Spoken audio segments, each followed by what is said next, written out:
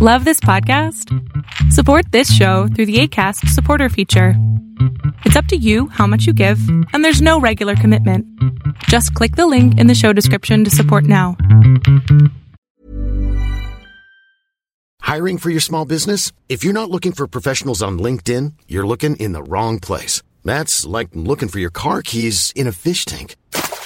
LinkedIn helps you hire professionals you can't find anywhere else, even those who aren't actively searching for a new job but might be open to the perfect role. In a given month, over 70% of LinkedIn users don't even visit other leading job sites. So start looking in the right place. With LinkedIn, you can hire professionals like a professional. Post your free job on linkedin.com/people today.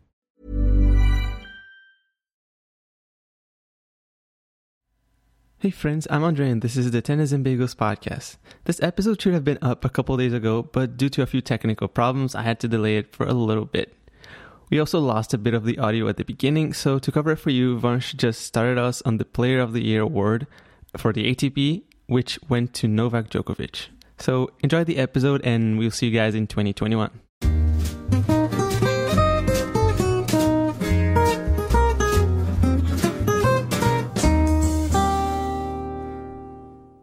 I mean, it's difficult to tell. I think it was probably like a close run, and at the end of the day, like you see that he finished number one. He did the double Golden Masters and reached the final of Roland Garros, and all throughout the season he was pretty good. He almost went undefeated. In his first defeat, kind of was a match that he didn't lose as per the score, but because of problems that he had, which could have played a little bit against that in that sense. But I feel like Dominic Thiem was the runner-up for me, and by not too much, especially because like when you consider, well, he made the finals in the Australian Open, went 2-1 up on Djokovic, and then lost, but then comes back and wins the 2020 US Open after a crushing defeat in the Western and Southern Open. So I think Thiem could have been the Player of the Year without being number one.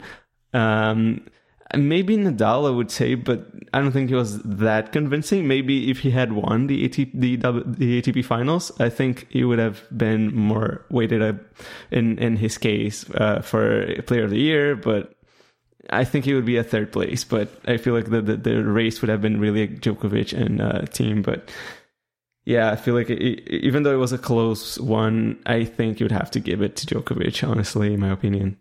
Yeah, I agree with you, Andre. I think, like Djokovic, Thiem won a major and was runner-up at another major.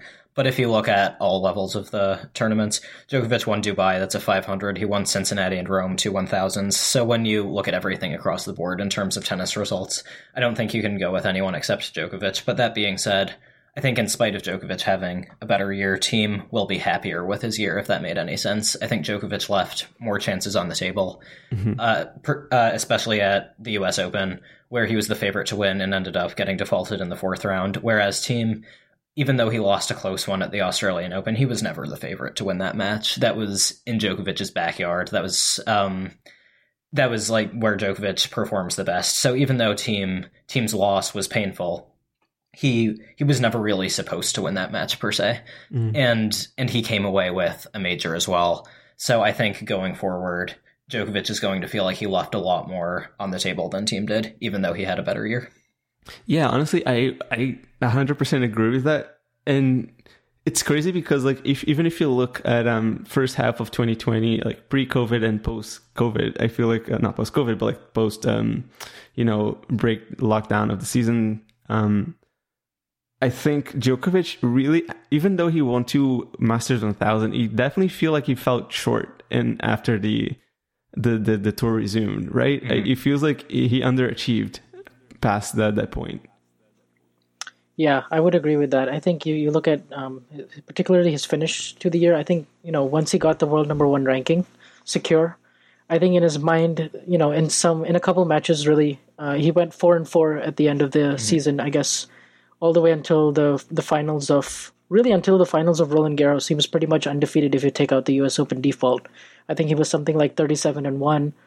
And, for the most part, if you take out the Carreño Busta incident, I mean, he was really looking at, maybe having one of the all-time best seasons. I mean, he was 21-0 before the start of the pandemic, and I do think he won Cincinnati, but I don't think he was at his absolute best there.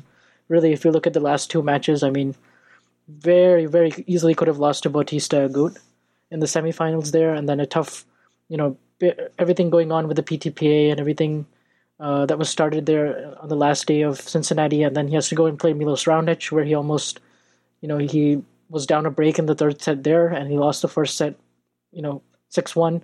So, he showed again why he's Novak Djokovic, that he can win these matches even when he's not at his best, and that's what he does so well, that he wins all the he wins in the key moment. He wins the key points in a match, and not necessarily nothing really jumps out at you in terms of even when he's not at his best, he's still that good that he can win most of these matches. But if you look at the end of the year, that match against Medvedev, if that was maybe a Grand Slam match, or there was more on the line for him, if he hadn't already secured the year-end number one, he might have fought, tooth and nail, might have brought out that animal in him that we're so used to seeing. And I just think in the ATP finals, that didn't quite happen. Even though I guess there were some things that could have motivated him, like, equaling Federer with the sixth year-end Masters. He would have tied Federer there and things like that. But I think, he's looking at more the bigger picture, which is the slams at this point. I think he's achieved pretty much everything in the sport, apart from the Olympic gold, and then, getting to 20. So I think, those are the priorities really for Novak. But overall, I mean, he had the best year, 41-5 on the season. I mean, won Dubai, won 2 Masters, like you said, won the Australian Open, finals of the French. Could have even been in the finals of the ATP finals. He had 4-0 in the third set breaker over Thiem. And then I think Thiem is a really good pick, actually. The reason is Thiem made it really close, second behind him, because I think if you just look at the 3 majors, I think Thiem had the best season because he was so close to winning the Australian Open, 2-1 up there, wins the US Open, and then quarterfinals at the French, which was actually a pretty good result if you think about it, given that he didn't play any clay tournaments leading up to it. French Open was just 2 weeks after, and I think he gave everything he possibly could physically. And obviously, but I do think, if Thiem won the ATP finals, I think his case would be stronger, because now you're looking at, 4 of the biggest tournaments played this year, 3 Grand Slams, and then the London Masters, which has all top 8 players. I think if he wins that final, I think there's a strong case that, maybe he's player of the year. I do think he was the second best player this year. I think there's no question. I think he's number 2 for me in 2020. Yeah, I would agree with that. According to 2020 points only, is he number 2? I think he is. Yeah. Yeah. According to the 2020 points, it goes Djokovic, then Thiem second at 4,500 points roughly, and then you have Nadal and Medvedev very close fourth, and then after that you start to see a drop off. So yeah, I think Djokovic, even though he was player of the year, after the layoff, I've heard a lot of people say this, but his tennis wasn't quite the same. And for a while, I was wondering, with the Adria Tour drama and the PTPA, how long was he going to be able to balance this undefeated season that he was trying to maintain, and also everything going on in his off-court life. And I have no idea how much it interfered with his tennis, but I think we did see him start to wobble. Like you said, Vanch, he was 2 points away from losing to Bautista Agut in Cincinnati, and then he got breadsticked by Raonic in the final. And then even in Rome, he beat Schwartzman in straight sets in the final, but he was down a double break in the first set of that match. And again, even though he ended up winning, no matter what form one or the other is in, Schwartzman never goes up a double break on Djokovic. That's just not really something that happens.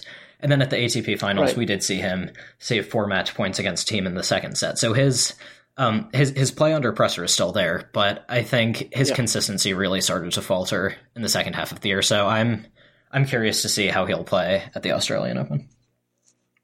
Yeah, it's going to be interesting to see, what adjustments he makes, going forward. Because of course, if you look at Federer and Nadal, with age, you do have to make certain adjustments and add certain ingredients to your game. We see him going to the drop shot more. We see him willing to serve and volley a little bit more. But he's not a great serve and volleyer. If his movement is a little bit off, we see that maybe it's possible. It's just natural. Maybe he's a half a step slower than he once was. It's it just happens with age, and I just think he's going to have to find not necessarily find new ways, but really incorporate much more in his much more different ways in his, because he's so good when he's on the run, and if that court coverage or that defense is a little off by even half a step, I mean, it can make a difference going forward against guys like Medvedev and Thiem who are willing now to stay with him, physically in best of five sets even. So I think it will be interesting to see what happens. So yeah, I mean, that was Player of the Year. I think we still can agree that Djokovic, world number one, I think gets that award.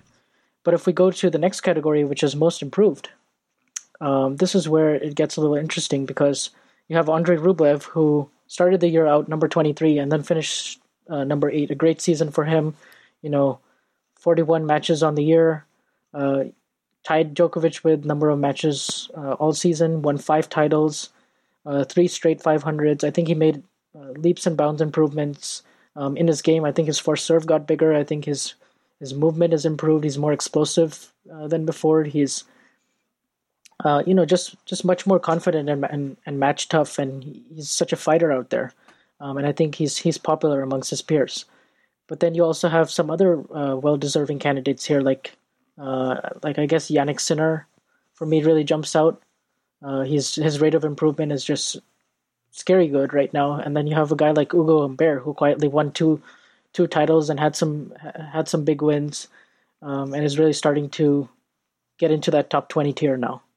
So I do think the higher up you go in the rankings, it is just harder to improve. It is really hard to go from 23 to 8, just because of the amount of quality that there is in the top 20 at the moment.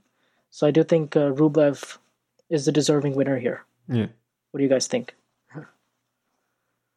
I mean, I agree. I tend to agree with you in the sense that, like, when it's tough to see from rankings, ranking points as well, because some of it kind of gets in a gray area between newcomer of the year, depending on where they're at. Like, for example, if you pick Jannik Sinner, he could probably easily have been maybe a newcomer of the year if he had done other stuff too. Diego Schwartzman, not so much, because he's been around. Maybe Ugo Humbert as well could have been one of those.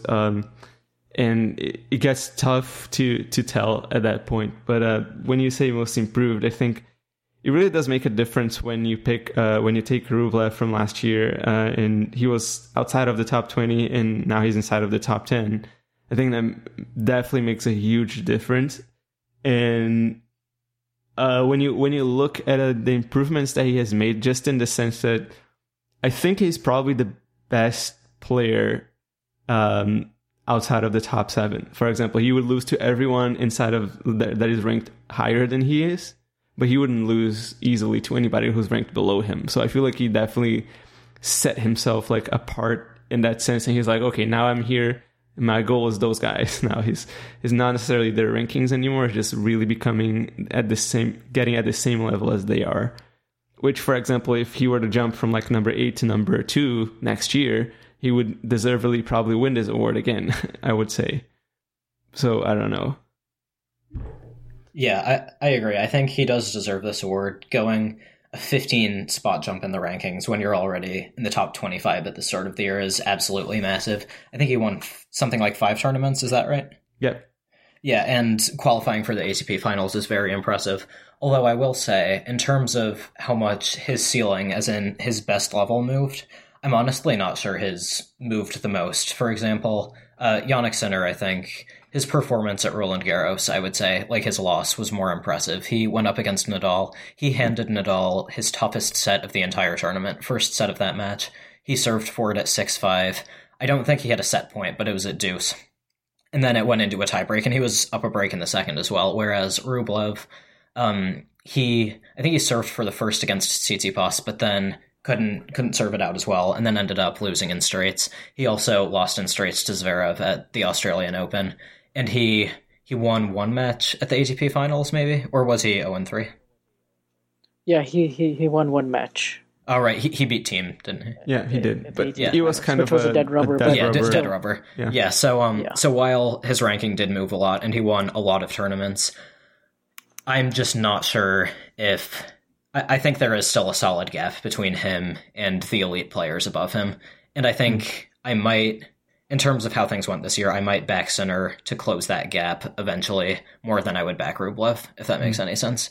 And I think... Yeah, I think that's totally fair. And I think a slept-on candidate for this, even though his ranking didn't move at all, is Team, just because I think he won his first major, which is an improvement.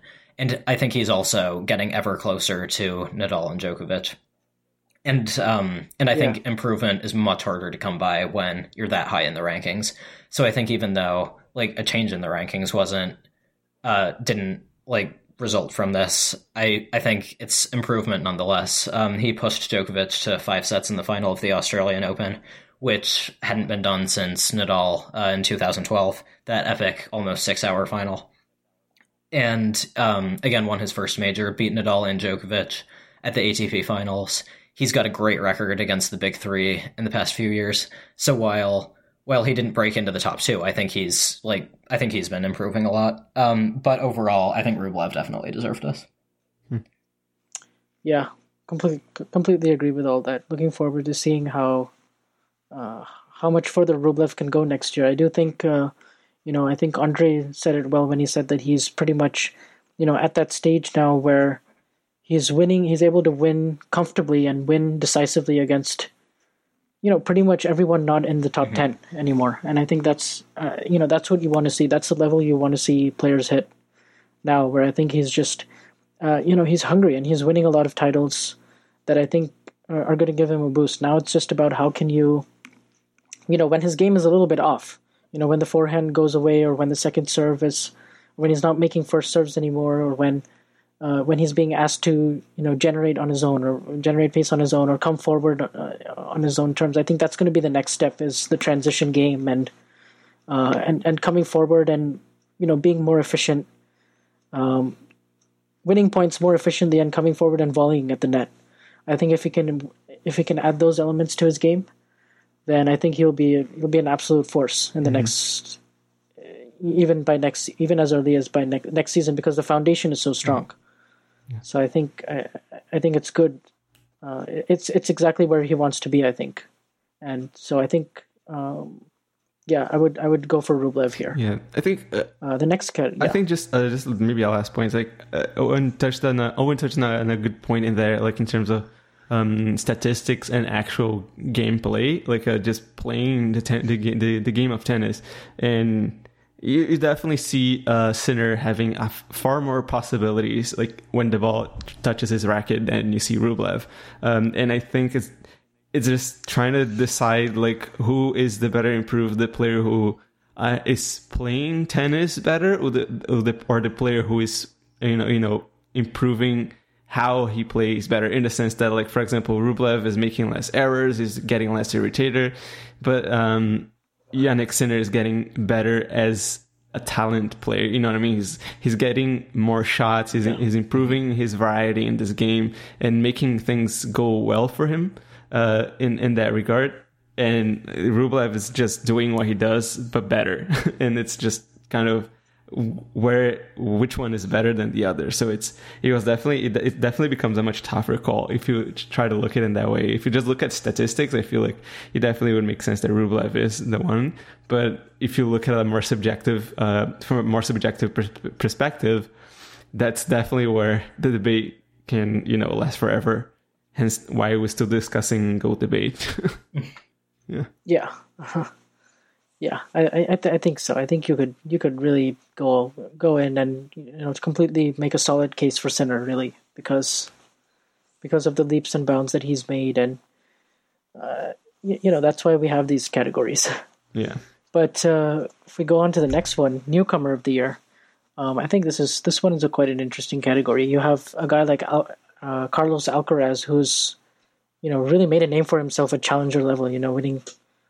He's won at least 3 titles before turning age 18, and that's joining an elite list of players like Gasquet and Djokovic and Del Potro, a guy like Felix Auger-Aliassime. So this is elite company, I guess. And then and he made headlines in February when he had a great run. I think it was in Rio maybe, where he beat Ramos Vinolas, if I remember correctly, in a super long and match. then he had a super long, hard fought 3-set match, and it was impressive because the guy is only 16 years old, and he already seems to have such a good game on the clay courts. It's just now whether he can transfer that paralysis off and do well on some of the faster surfaces and on hard. But you do have some other next gen guys in this category, because it's weird because now you kind of see like, Medvedev, Zverev, Tsitsipas, Thiem. He's a little older, but these guys they're arrived. They're no longer really the next gen in my opinion. They're like the now gen. But you have guys that are, even a generation younger than them that are born like in 2000s, between like sort of 2000 to 2003, and that's your, Sebastian Korda, Musetti, Emil Ruusuvuori, Seibold Wild, like those type of players who are all nominated in this category. Mm-hmm. But I think Alcaraz's game on clay is really something that's impressive, and it's sustainable, and it feels like he knows he understands clay court tennis really well. And there's some great players in there too, like Musetti, who did really well in Rome. I think he beat like Wawrinka and Nishikori, and his one-handed backhand is amazing, and he's got great variety on it, and he moves really well on the clay. So I think it's just going to be a matter of seeing how much these guys can translate their games to across all surfaces. Yeah, I think it's really hard to go against Alcaraz for this one, because the ATP website is saying he jumped 350 spots in the rankings in 2020, which is pretty staggering. And he won 3 challenger titles, including back-to-back titles. I saw part of his match with Ramos Vinolas, and I remember Ramos Vinolas was getting pretty frustrated, and he's a veteran, so it's not, if he's reacting like that against someone who was 16 at the time, he's 17 now, like, this kid has serious game. And my second favorite for this would be Musetti, because his win against Wawrinka was really impressive. I think it was a 3-setter that ended up being pretty close. And Wawrinka has won multiple major titles, so that's a very impressive win, more so than Alcaraz's over Ramos Vinolas. So I think we should definitely look for those two to make further jumps in the rankings. I think Korda made the 4th round at Roland Garros. It was a somewhat quiet run, if I remember right, and Nadal dismissed him without much fuss. Yep. But yeah, I think Alcaraz thoroughly deserves this one. Yeah, same for me. Like, I mean, it's interesting to open up this category not to just ATP level, but like going back into the challenger as well, because the rankings are the same in that sense. So I think it makes sense. It's just that the tour name is different. And if you look at his stats in the challenger tour, again, I'm open here, is like his 120 out of 24 matches that he's played on the Challenger Tour this year. He won 3 out of 4 finals, and a very interesting stat is that he's 9-0 in tiebreakers. So I feel like it really speaks of his mental strength as well, like to just go out and that's an impressive stat. Beat a lot of those players. So that's one of the things that you could probably say that you could probably put him in the most improved of the year, but probably because he doesn't have much of a history, it just makes more sense to get him in the newcomer of the year, and very much deserved. Like I feel like this is definitely the player who deserves his best. I think Musetti was a great nomination, but I think overall results outside of the Wawrinka win, I'm not sure how much Musetti has accomplished in comparison to Alcaraz. So I think Alcaraz would be my pick as well.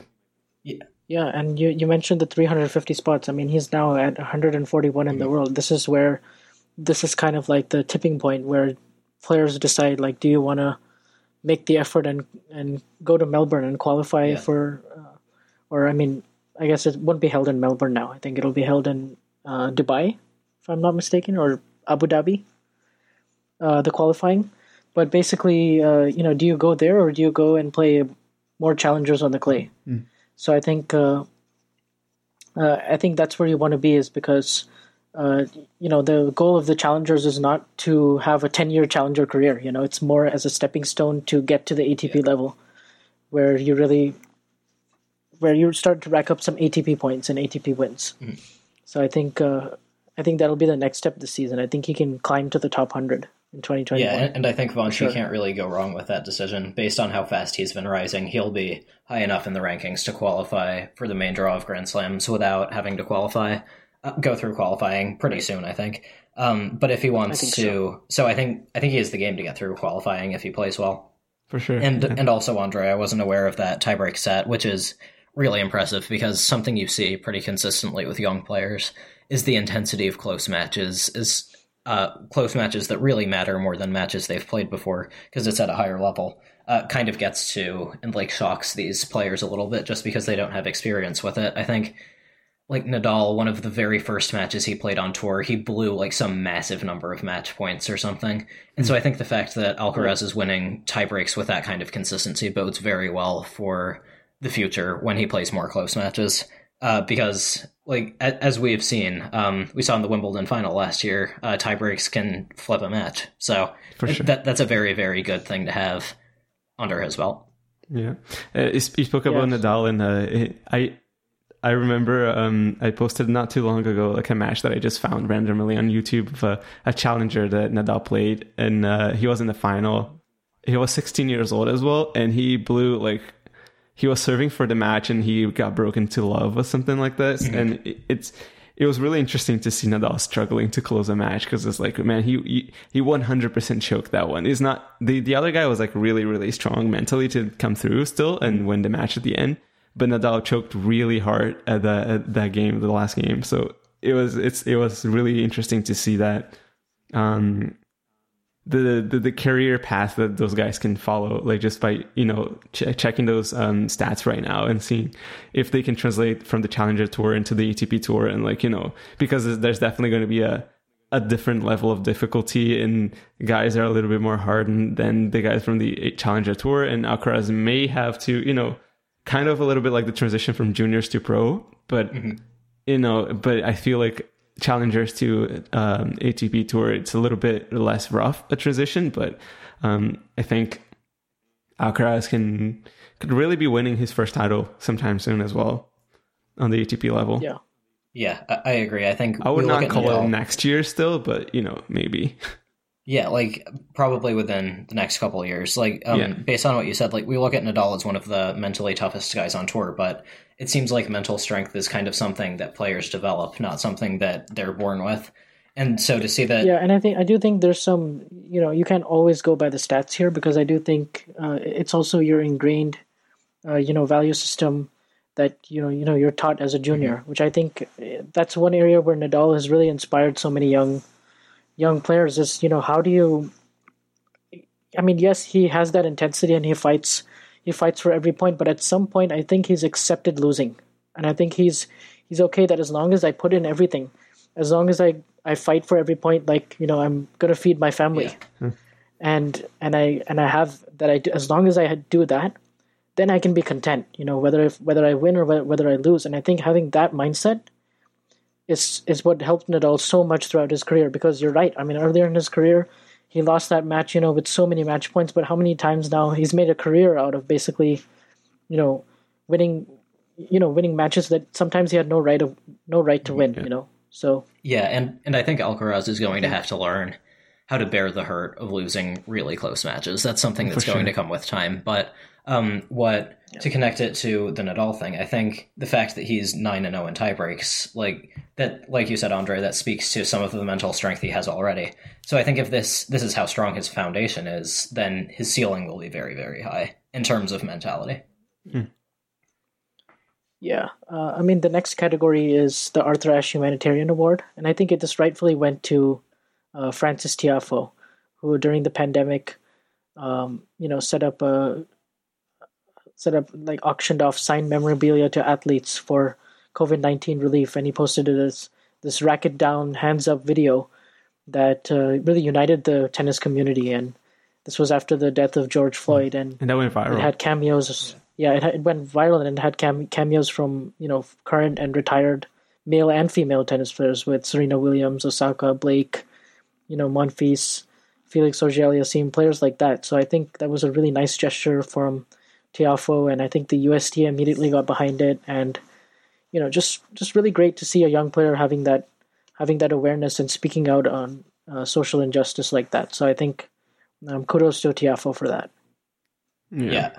That was the one award I was upset not to have seen in the WTA page, because I think it would have been so great. And it's really strong too, like in terms of like impacting your society, not necessarily just as an athlete, but you could as an organization, you could probably strengthen the people who are your stakeholders, and in this case the players. Is giving them this sort of award would have been really great. And I would be in total doubt between Naomi Osaka and Coco Gauff for this one, if there were one in the WTA. But yeah, for the exact same reason that Tiafoe deserved this one, I would say yeah. But yeah, there's no question about it for me, honestly. No discussion. Yeah, I don't have much to add to that. It would have been great to see Osaka and Gauff maybe get like a joint award for their activism this past year. And like you said, Vanch, it's really great to see such a young player like Tiafoe taking such initiative to like make this video to support the Black Lives Matter movement and donating to the Center for Disaster Philanthropy. Yeah, COVID-19. Yeah, this is just really, really impressive from anyone, and the fact that it's coming from a player on the younger side, I think, makes it all the more impressive. Yeah, I think so. I think so too. Yeah, kudos to Tiafoe for doing that. And the other thing I was going to just add is that, it just drives me nuts when you hear people say that, you should stick to sports. Athletes should stick to sports, and they shouldn't spread awareness about social causes and, delve into anything outside of hitting tennis balls like they were born to do. I mean, it's just like completely false. Yeah. Like, your upbringing and your socioeconomic status, your, what you value, what you come from is such an integral part of these players' personality and their identity. By asking them to stay quiet, you're completely taking that away from them, and you're completely silencing their inner voice. And I think that's totally not the right take to have on it. Yeah, like this athletes, is just to go ahead. Oh, sorry. Athletes have fans, and they've and these fans like idolize the athletes. So I think if anything, there's more of a responsibility on them to speak up because they have a platform. And when they talk, people are going to listen. So, like, the good things they say and the activism that they perform is going to have more of an impact. So I think I completely agree with you, Vanch. Telling athletes to stick to sports is as backwards as it gets. I think it's pretty ridiculous, honestly, like to say that. It's how does that make any sense? For one, you would be saying that to everybody. Like, for example, for an engineer, just stick to mechanical engineer, stick to making planes, don't talk about politics or anything. I'm not just a unit, like a one-dimensional person. I have thoughts on other things too, I'm in communications major in marketing, but I love science. I could talk about science too, as much as I can talk about politics and things like that. I can talk about pretty much any topic that I'm interested in. I don't have to, have a degree in political science to be talking about politics. Sure helps. Exactly. And sure makes you humble yourself to other opinions of people who are more of a level of expert than you are, but doesn't mean that I cannot talk about it and have an opinion or have a questioning, And the other thing is just the opposite also happens. So it doesn't make any sense to be talking about stick to tennis, because how many people didn't comment on Federer and Nadal's statements of when they posted the little black square in their Twitter. It's kind of like make a statement for yourself. It's like from the one end, people telling you to just stick to tennis and shut up. From the other one, people telling you to speak up.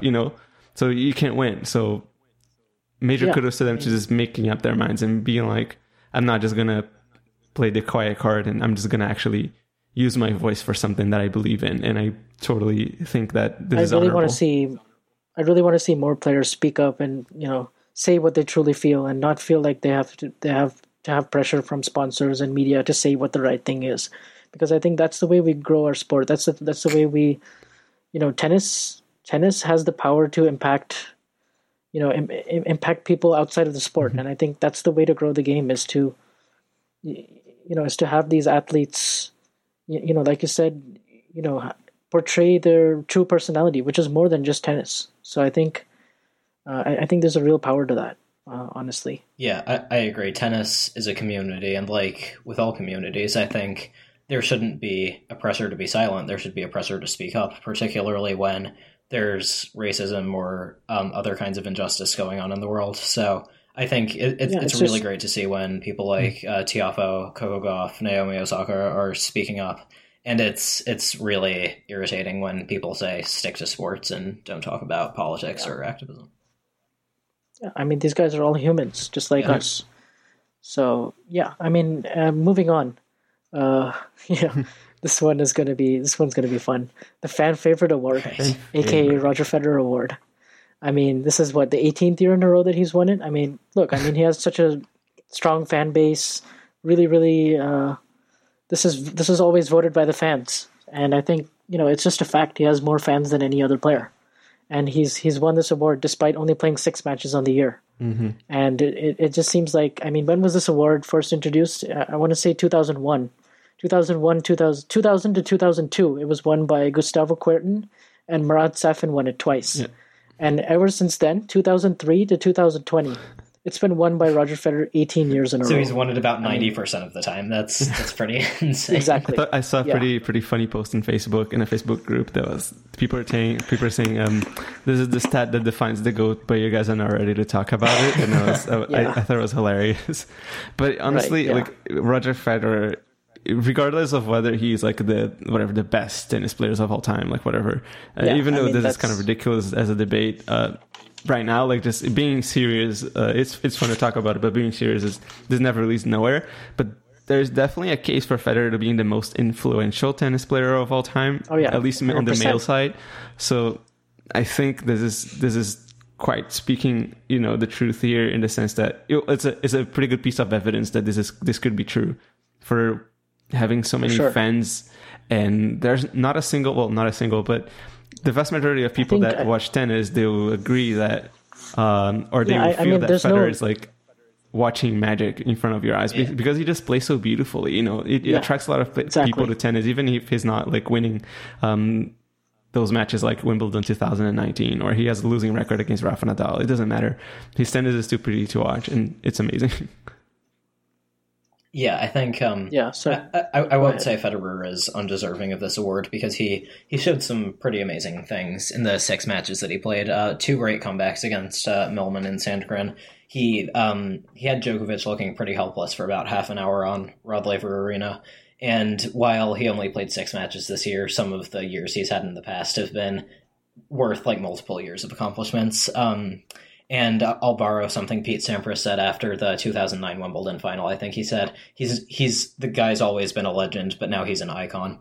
Like you said, Andre, he's so influential. But at the same time, I feel like, given that he only played 6 matches this year, like, yes, he's the most popular player, but it feels almost like a disservice to a lot of the players who played like many more matches throughout the year. So I won't say he's undeserving, but it would have been nice to see this go to a player who maybe like had a bit more of a development arc throughout the season, or played more matches, or accomplished a little bit more. Yeah, I completely agree with both of you. And I also think that because this is voted by the fans, I just think, it just might never change just because of the fans he's accumulated. Like nobody is saying, oh, Federer's not for me anymore. I'm like, he's only accumulating more and more fans. I think it's the longevity also of his career that I think, just the more people are realizing that, this may be my last time, and this might be the last time I might ever get to see Federer play. And I do definitely think that's a small part of the reason as well. I think if it was actually voted by some players, still think he would win it most years, but maybe not to this ridiculous, crazy extent of 18 years in a row where he only played 6 matches this year. Yeah. But nonetheless, he is the most popular tennis player. And I think that's just backed by the numbers. Yeah. I mean, in that regard, if it weren't voted by the players, it wouldn't be the fan favorite award. It would be the player favorite award, which is probably which I guess is the sportsmanship. Yeah, exactly. Which is, not sure if this is jumping the gun a bit, but Nadal won the sportsmanship award for the 2nd or 3rd year in a row, spoiler. I think. And like, again, it's kind of the same thing. I feel like, he's not undeserving of it, but I don't really know what we saw from him this year, sportsmanship-wise, that we haven't seen from him before. Yeah. So I would have preferred to see that go to Thiem or Schwartzman, probably Schwartzman. Oh, yeah. I think so. Yeah, so... Schwartzman, actually, now that you mentioned sportsmanship award, I mean that's also been a Federer Nadal award, basically. True. You go back through the years, it's like 2004 to 2009, Roger Federer. 2010, Nadal. Oh, 2011 to 2017, we're back to Federer. Nice. And then now 3 years in a row, we have Nadal. I mean, that's like, 17 years, 13 years Federer, 4 years Nadal in a row. Yeah, you almost wonder whether there should be a limit on how many times you can win it, or whether they should have to give it to someone new every year. Just because, like, yes, like, these are two very, very sporting athletes, but I almost feel like it defeats the purpose of an award to give it to the same one player or two player for like 20 years. Yeah, and I do think, maybe like he the one thing that I do think that I do admire that he showed this year is this sense of awareness about the pandemic that I think was, it was just so great to hear him. And I do think it's genuinely how he feels, that, after winning the French Open, doing it in the way that he did, this is the guy who tied Federer's Grand Slam record, it almost feels like because of everything else that's been going on, that maybe didn't actually quite get the accolades that I thought it might, just because of everything else that was going on at the time, and French Open being playing in October, and suddenly the finals indoors, everything going on, and how one-sided it was. That he actually he actually had that perspective to take a step back and say, look, there's so many that I'm privileged. I'm in a privileged position to be playing tennis right now. So, I'm very happy about my personal achievements, and I've worked my whole life for them. But I also need to keep in mind that there's so many people who are, being affected in the world right now. And I just think he had that great perspective, and he didn't go crazy in his celebration. And I just think, this is a guy who is, I remember back in 2018 when there was the Mallorca, there was floods going on in his hometown. I mean, he was literally sweeping, and he was literally sweeping and helping the frontline workers and doing these things that you just by looking at him and talking to him or hearing him speak, you would just never know that he's. And if you didn't know who he was, like, you would just never be able to tell. Yeah, and I think that's such a great quality to have. But so that was impressive for me, and then also the fact that he's always very conscious. Anytime he posts something or anytime he says something, I think he's aware of the ramifications that they have. And I've never seen him not wear a mask in any social media post, for instance. And so I think he's taking COVID pretty seriously. But you're definitely right. I would have loved to seen Schwartzman win this award, or like a John Millman. Some of the players who aren't recognized as often. Even a Dominic Thiem is a good person for this category, I feel. Yeah, I think it's something that I feel like it's not that I 100% agree with, but I like the idea of like having to make a different one like every year, because if for example Nadal wins this award, he's being a sportsmanship is not something that you lose. You know what I mean? It's kind of part of your character. So he's not going to change from a year to another based on that one. Mm-hmm. So I feel like it'd be interesting to like be presenting other players as well with this. Like, if you're nominated once, you'd have to wait like another 5 years to be nominated again or something like this. But then again, at the same time, because it's part of your character, it kind of would feel weird, for example, after this year, after all the stuff that Nadal has done, you would imagine, for example, a lot of guys going on the table like to vote for their one that they think should win, and to be like, man, I wish I could vote for Nadal. Look at what he did, We should say this is voted by his colleagues. Yeah. This is voted by players who have known him for pretty much 15 years, and it's also about what he does on and off the court. It's like you said, it's kind of integrity, and it's based on that. And then again, it could easily have gone to Frances Tiafoe as well, like for sportsmanship, but for achievements outside of the court. I'm not sure if there's a rule by you can only be nominated to one award or something like this, so. But whatever. Like, I feel like it could have been something along those lines as well, because you could have voted someone else too. But I'm not saying that Nadal isn't deserving of this. I feel like if you win it once, you're deserving of winning it forever, pretty much, unless you have a completely turnaround in your life and you completely change as a person. I don't think this is very, very common. So, yeah. Yeah, Andre, I agree with you. I think while Nadal, I'm definitely not saying that Nadal doesn't deserve acclaim for the new sportsmanship like things he does every year, but I just don't think it's really necessary for him to receive the same award again and again in recognition of it. Although I do agree with you, Vanch. It was really refreshing to see him always wearing a mask, especially when so many players on the ATP seems to either not be aware of the pandemic or not be aware of how COVID-19 worked. So that was something that was really nice to see from Nadal. But yeah, Andre, I would totally support something that said, like, you can only win it like once every 5 years or something. Because I think variety with this sort of thing is important. Yeah, totally agree with that. Also, yeah, I think pretty much these were the categories. Really, there was also Coach of the Year, which Fernando Vicente won, which was Rublev's coach. And he helped. And, there was quite a short list here. There was Jill Savara, coach of Medvedev, Juan Ignacio Chela, I believe, who coaches Schwartzman, and then Nicolas Massou and Riccardo Piatti from the Italian Tennis Center, coach of Yannick Sinner. So I believe these are all great categories, but I think it just went to the most improved. This is voted by all the ATP coaches as well. Mm-hmm. Yeah, it's kind of tough to argue with that when it's their own peers voting. Yeah, I think so. Yeah, it's probably even more obscure for us to tell, because how much of an influence does a coach have? Like sometimes it's really easy to see, but it's tough to tell, like from a coach perspective. So I think if we had like a coach, like somebody who has coached people with us today, it would probably be much more eye-opening for this category. But I feel like, I don't know, I don't have much to say for the most improved player of the year. I guess it just makes sense that the coach would get this award. Mm-hmm. I think it's logical.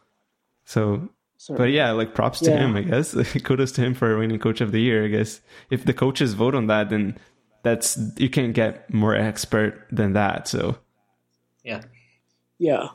There's two more categories I wanted to finish on. One of them is a category that I just decided to invent 2 seconds ago, which is, who's your most disappointing player of the year? I feel like there's some players, and I know, arguably we shouldn't be that harsh for this one, because I feel like, time off and different circumstances, COVID. I mean, it was just so hard to be playing tennis at this time. It was just, it's crazy hard to go from bubble to bubble and city to city, and all the protocols, testing and limitations with who you can bring, entourages, traveling the world. Essentially, you're taking that risk. So I feel like, with a grain of salt, like who do you feel like didn't really progress as much as you maybe hoped? For me, I'll say Stan Wawrinka. I think he ended 2019 pretty well. Djokovic was injured at the US Open, but he does deserve credit for beating him. Made the quarterfinals, I think, lost to Medvedev. And then at the Australian Open, he beat Medvedev in the fourth round, which was encouraging. And then went up 6-1 against Zverev in the quarterfinals. And then after that, I think he might have gotten injured halfway through the match, but he lost without much resistance after that. That was disappointing. I think there was a knee injury that affected him. And then the French Open, he didn't play the US Open.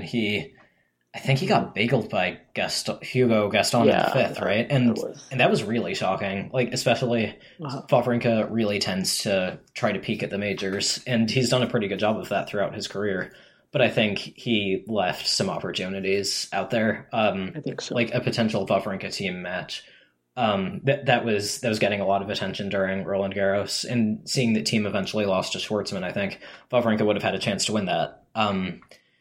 So I was kind of disappointed with how he performed at the majors. Yeah, that's a really good. That's a pretty decent shout. I think he's at around 20 in the world right now, and I think, there might be some room to. There might be. I do think he can stay at top 20 level for another year or so. I think it's going to be tougher and tougher as he gets older. Obviously, 2 knee surgeries. It's not quite easy. I think the ball striking is still there, and the capability is still there on any given day. He showed that in 2019. But I think replicating that over and over again, he doesn't quite seem to have that explosivity. Or when he comes against a player like Gaston, who was drop shotting him to death, or was, mixing in a lot of variety, it just becomes harder and harder, I think, to rebound from from tough matches. When you get older, and maybe he's lost half a step too. Being 35, 36 next year. So, but certainly all the ingredients are still there. He's still a 3-time Grand Slam champion, so I would never quite, rule him out. I guess. But that's a pretty good pick, I think. The one I would go with is actually Karen Khachanov. I feel like he's, ever since he won Paris in 2018, and he did make a slam quarterfinal in 2019, I think, of the French. That major he's been quite consistent in, but, really, I don't feel like he's improved in the last 2 years. I feel like, if anything, like he hasn't shown me anything new, in the last 2 years, and he's kind of just stagnated at the 15 to 25 range in the rankings, and just doesn't seem to, take that next step, come forward more, or have that, IQ in those big moments to step up, maybe try something different, or come in behind his serve, which is huge, and put more pressure on his opponents and really take it to them. And I haven't seen him show that animal spirit and fighting spirit, and I've just kind of seen him kind of content at that range. And I think if he can, I'm not quite sure what he needs really to get to that next level. And maybe the forehand, because it's such a long take back and long stroke, I think sometimes he can get rushed on that side, and then he gets kind of neutralized. Yeah, I had him on my list as well. I would have said him, but I think of all the players who were disappointing me, I was thinking first maybe Shapovalov, but he did pretty well this year. He has like some ups and downs. I think he's improved. Yeah, he's improved a lot. Like looking back, even though the end of the season wasn't absolutely great from the last couple of tournaments, but he did pretty well in the U.S. Open, and he fought really hard. So definitely can see a lot of improvement. Maybe because I'm Canadian, I'm a little bit more critical. I tend to draw a little bit more criticism towards him, but honestly, he had such a great year. So I think I would actually say Stefanos Tsitsipas is the one that has been disappointing me the most. Interesting. I think while he's improving very slowly. I feel like he could have been doing a little bit more by now. He's sitting at number 6 in the world, but it doesn't feel like it. It feels like he's playing more like a top 15 instead of a top 10, almost top 5 player. So I think he has definitely to improve a couple of his shots, and I saw a really good thread on your on the article that you made. Well, you didn't write it, but you embedded it from Matt Willis, I think, from the slice with the open stance. So yeah, I think that's definitely an area of improvement for Tsitsipas. Is that backhand dexterity is what I think I called it in the exactly. Yeah. By the way, if you haven't checked out my article, check that out at crackrackets.com. Yeah. And so. But anyways, I think so. Yeah, I feel like Tsitsipas, for Tsitsipas, it's definitely that. Like there's a mental block. I feel like he still hasn't really been able to fight through. The loss to Borna Coric in the U.S. Open was just a mess. Like he should have won that match 1,000 times, and he lost it at the end. Props to Borna Coric, by the way, for fighting a lot. But Tsitsipas, at his level, should have won that match, and I believe that he disappointed me in that Grand Slam. I was really looking forward to seeing him advancing a little bit further. So yeah, I do think that's completely fair. Although I will say, I'm not sure if I completely agree with you for Tsitsipas, because I feel like he did choke in that match. He really messed up. 6 match points. He never should have lost. Especially you go and see, how the U.S. Open turned out and how tight those two players were in the final. That was an opportunity missed, no doubt about it. But I think the way he recovered from that was impressive to me. That he was able to switch surfaces so quickly. He had a leg injury as well. I think that hasn't been mentioned enough. Actually, the injury I think hurt him a little bit, and he had that loss to Rublev in the Hamburg final, but he was still playing positive tennis, great, and he seemed to show me a lot in terms of maturity and toughness, and he got all the way to a 5th set against Djokovic in the French Open semis. He was down 2-0 early. I mean, who knows how that match turns out if he's not injured in that 5th set. He has all the momentum coming back against Djokovic, 2-0 down. I think Djokovic even served for the match and had a match point on his own serve. It's so rare that you see a player still believe at that stage in that match. So I think those two tournaments for me really salvaged the season. I think if he hadn't had those two tournaments, I'd be speaking really differently about Tsitsipas. But I just feel like he was very candid also in London about, and he didn't play very badly in London either. By the way, I think he played very competitively against Thiem, against Nadal. It was quite close for a while, and it could have gotten ugly against Rublev had he lost that one. Yeah. But I think he showed me enough that I feel like maybe next year I think he can make some bigger strides. I do think he left something on the table, especially with that U.S. Open. I think Australian Open, he definitely needs to return better. He's got to improve the backhand. The backhand slice is a glaring weakness for me, and the backhand return, especially on the ad side. I think when lefties can go out wide, they're just comfortable winning. They just know that he's going to miss the return. And I think, but I think he has so much upside. I think his all-court game is so good. I think his serve is so good. His forehand is elite. Like I think it's a top 5 forehand, really on the tour. And I think he's got good hands. He volleys well. So I think there's some quite good hope actually. I do think the pandemic, also given his personality, the way he is, on and off the court, he has so many interests. It's going to be interesting to see how he manages and copes with it. And I do think he improved at least in the majors at the French Open. That would have been, if he lost early at the French Open, I think that would have been very worrying. Looking back at it. I mean, the only reason why I would say I didn't pick Khachanov is because he's been disappointing me for a number of years now. That's true. So I would have said for this year in particular, but I do agree with you, like maybe that the pandemic, we can be incredibly harsh with players. Coming from all we see, that's what I would expect from him. But obviously, from his personal side, if that didn't work out for him for whatever reason, that's fine. It's on him. It's his own personal life. He's a person who's working, who's trying his best to do his job. And sometimes we have other reasons outside of the court. It's not only because this or that. I do wonder for Steph if he can maybe bring somebody else in. But I'm not sure if. Maybe his dad would allow that to happen, but I'd be interested to see if he brought in some super coach or somebody else, some new voice to his team.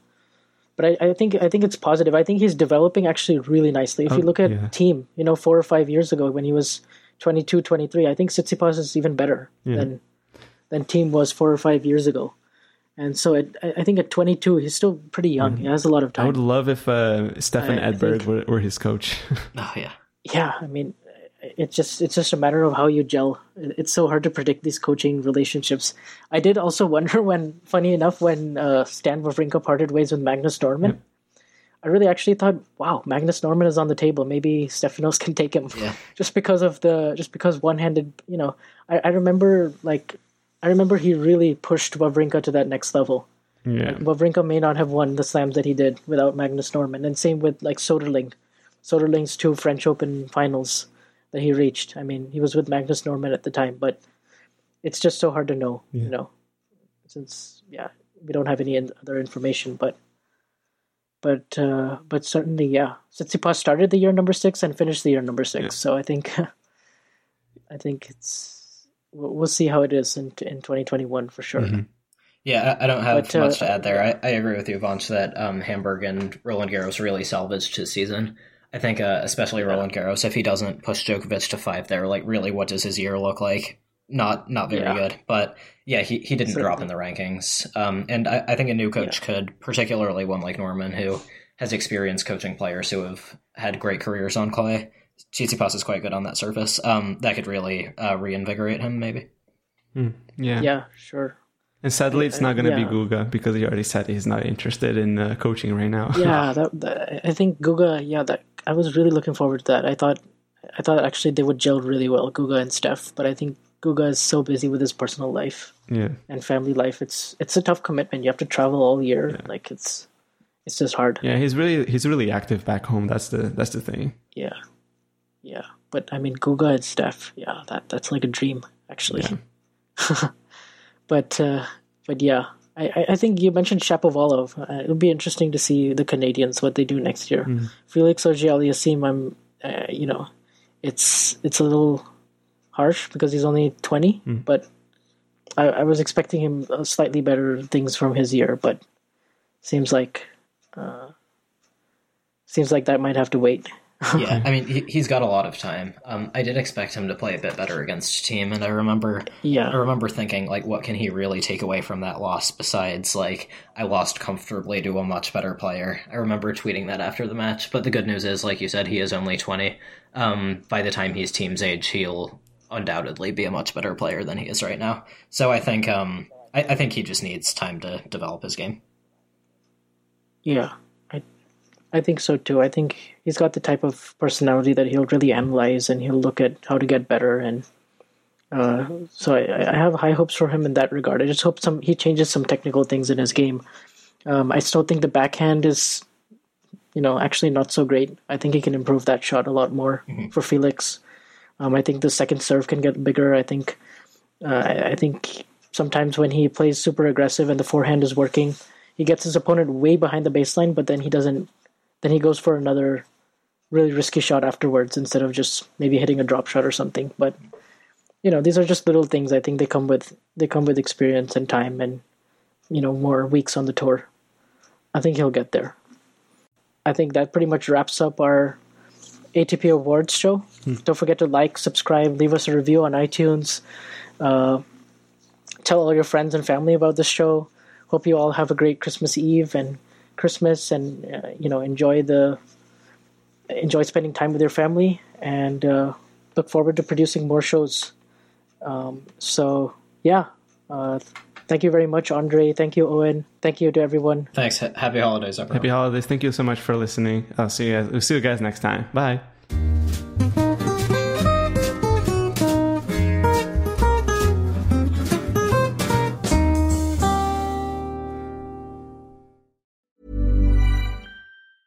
Mom deserves the best, and there's no better place to shop for Mother's Day than Whole Foods Market. They're your destination for unbeatable savings, from premium gifts to show-stopping flowers and irresistible desserts. Start by saving 33% with Prime on all body care and candles. Then get a 15-stem bunch of tulips for just $9.99 each with Prime. Round out Mom's menu with festive rosé, irresistible berry chantilly cake, and more special treats. Come celebrate Mother's Day at Whole Foods Market.